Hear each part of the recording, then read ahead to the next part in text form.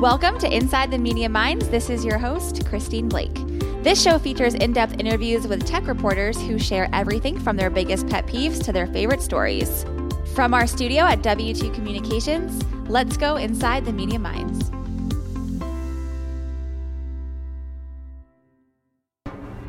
This is Christine Blake, and we are here with Joe Uchill, cybersecurity reporter at Axios. Thank you for meeting with me here at Black Hat, Joe. Thanks for having me. So let's start out with a little bit about your background. What do you cover at Axios, and how do you cover? What's your approach? I cover cybersecurity. I covered cybersecurity at Axios. I suppose we have a strong policy focus, and I cover a lot of the more research-focused things. It's interesting. Our audience is sort of split between a strong Washington, D.C. presence where it's politicians who don't have a very high technical background, don't really understand the technology. And then we have a large Silicon Valley presence where it's a bunch of people who really like the technology and don't have a very good policy background. So really anywhere in between that, we tend to cover. Okay. That makes sense. And you guys have been around for a couple of years now, right? A little bit newer on the scene? Yeah, I've been there since February of last year. Okay. I think Axios existed about a year before I got there. I think, yeah. Okay. And sort of spread the cybersecurity right when they got me. Mm-hmm. Okay. That's cool. So what got you into journalism and specifically cybersecurity? What got me into originally I went to school for applied math, which is a terrible idea, and no one should do that. I got into journalism because I sort of fell in with a bad crowd at the school newspaper, and they were doing journalism, and so did I. Really, I knew somebody down my hall in college who was a part of the student newspaper and followed him there. I ended up covering covering cybersecurity because I had the applied math background, and I'd done some research that touched on cryptography. I used to be a computer camp counselor, and so that comes into. Yeah, it's the only place where you can send kids outside to play as a punishment. But yeah, so that's how I got here. That's cool. So since we're here at Black Hat in Vegas, and then DEF CON also starting after Black Hat, what do you think is the most compelling thing here? Why do you come here? What are you looking for? I come here because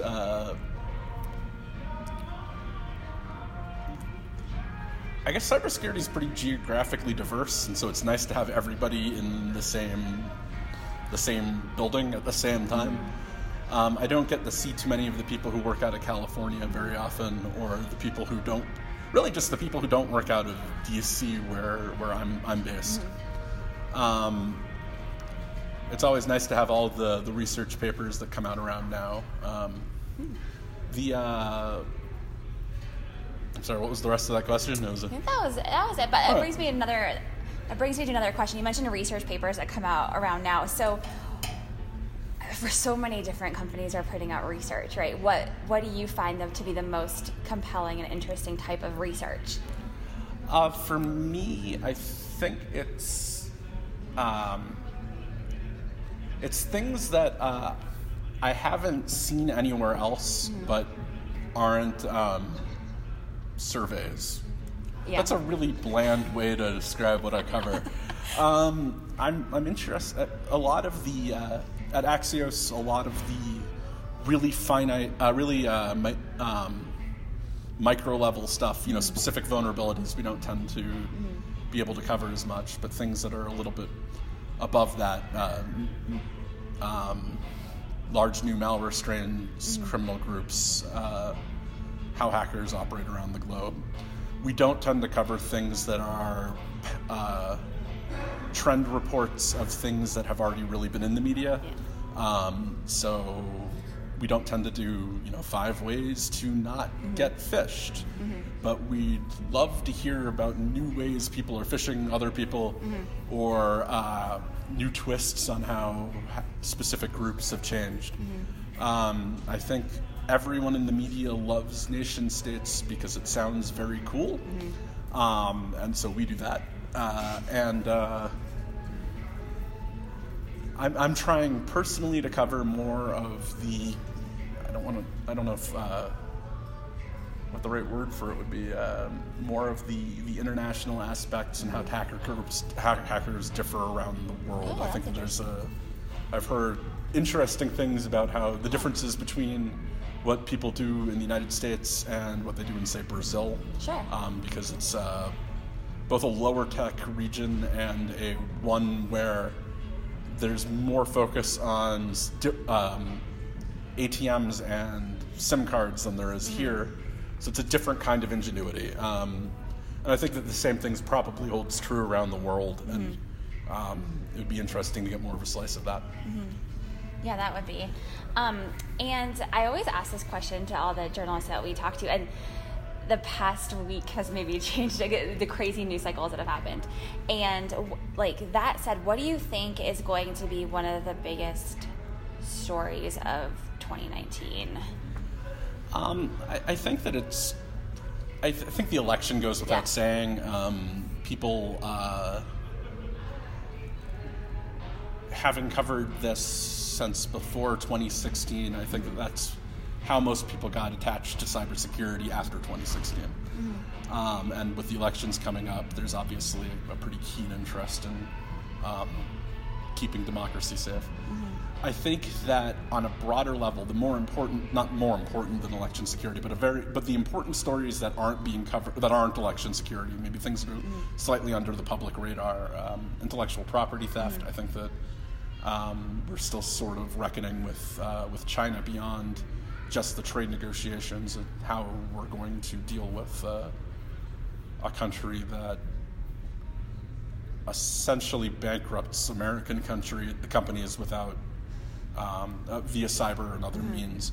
I think that some of a lot of the policy debates that are rekindling after a little while are going to be interesting. Things the Attorney General brought back up the crypto wars, which I think have been pretty well covered by now, but will always be one of those issues that the public is on the verge of understanding but doesn't quite understand.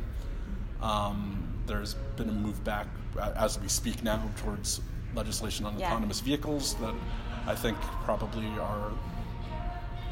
People would love to have those secure before they start driving them. True. But really, it's a fast-moving field where there's usually something exciting that's immediately happening beyond just the stuff that's coming long-term. When I started, there was a lot of room for writing about speculation about what was going to happen and what was coming up in the future, and no one would know if I was in the office, and I could just sort of not be... I could disappear for a week and no one would know. I think 2016 sort of changed that, both in the speed that the news cycle changed for cybersecurity and in the amount of public attention that these things have started to get. People care more now about breaches than they did during the Target era. And while we don't try to cover every breach because there's a lot of them and there's just one of me, the amount of attention that people have on these kinds of things is much more honed than they were in the past. Cool. So I know that I think I saw on your Twitter you were tweeting about the voting village. What do you think about that at DEF CON? Do you think that's going to get a lot of attention this year? I think that always gets a lot of attention. Yeah. It's been around this is the third year. They've always designed most of their activities as ways to draw attention to the field. The child care experiments they ran where they trained kids to hack into mock elections websites last year did such a good job of getting attention that it sort of morphed in the media to them hacking actual, like real legitimate election sites, which didn't happen but has garnered a tremendous amount of attention. Mm-hmm. The idea of doing these public demonstrations has gotten a lot of attention in the public. Mm-hmm. I've seen their reports referenced in Congress. Yeah, that's interesting. It's they're great at getting attention to an issue that traditionally had not gotten a lot of attention in the past.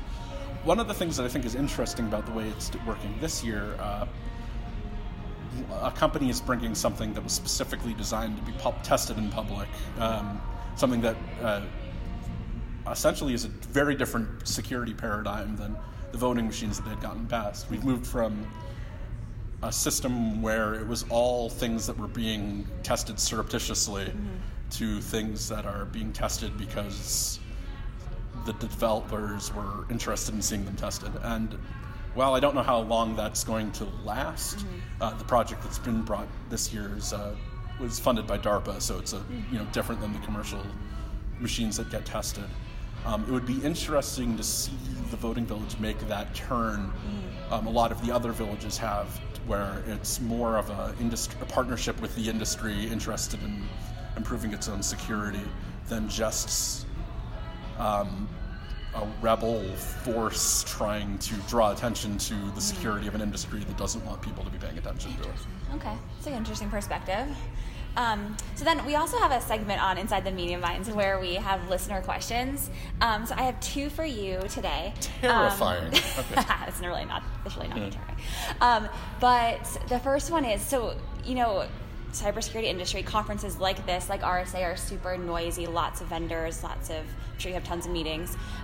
What advice would you have for a company to set itself apart and to be a little bit different?